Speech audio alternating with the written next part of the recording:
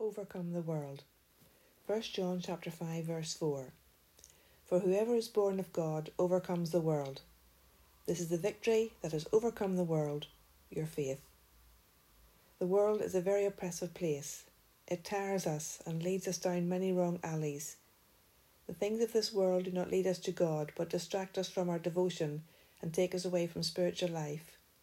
1 John chapter 2 verse 16. For all that is in the world, the lust of the flesh, the lust of the eyes, and the pride of life, isn't the Father's, but is the world's.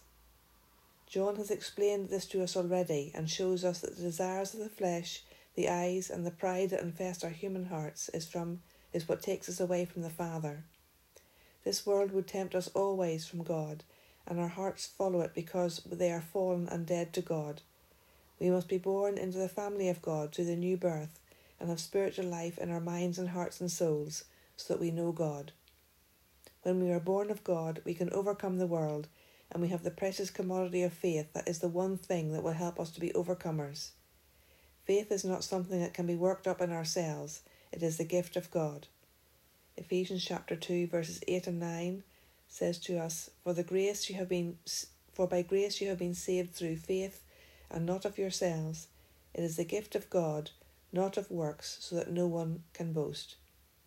When we see God, His grace works in our hearts and gives us the desire to know Him. As we seek Him, we see our sin, which is the one thing that keeps us away from God, and we repent of it, and He forgives us. It is the work of God, not something we conjure up in our own mind, but comes from the work of the grace and mercy of God in our lives. God gives us the gift of faith to believe, because we cannot do that by ourselves. Salvation is of God, and our response is to accept it gratefully with hearts that love Him. We love Him because He loved us first.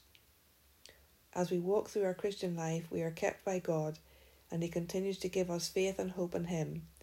He moulds the circumstances of our lives so that our faith can grow and we become His witnesses in a corrupt world. The world becomes less and less attractive to us as our faith grows and our desire for God increases. We find our sustenance in Him, and all our delight is in Him. 1 Corinthians chapter 15 verse 57. But thanks be to God, who gives us the victory through our Lord Jesus Christ. We are victorious through Him who loves us and gave Himself for us. We can overcome our sinful desires and propensities through the power of the Spirit and through what Jesus has done for us on the cross. He has broken the power of sin and death and has paid the price for sin. Therefore, it does not have dominion over us. This is the point about faith. Our faith in Christ actually makes us overcomers, and we do not have to succumb to the things of this world. Because we are born again and have spiritual life, we desire the things of God rather than the things of this fallen world and its fleshly desires. We seek God continually and not ourselves or the things of this life. We have a different way of thinking than what we had before. The Scripture is attractive to us, and we love to study and meditate upon it. And prayer is the lifeblood of our spiritual life and the breath that we breathe. If we are born of God, we will overcome the world through the faith that we have received. All who overcome are saved.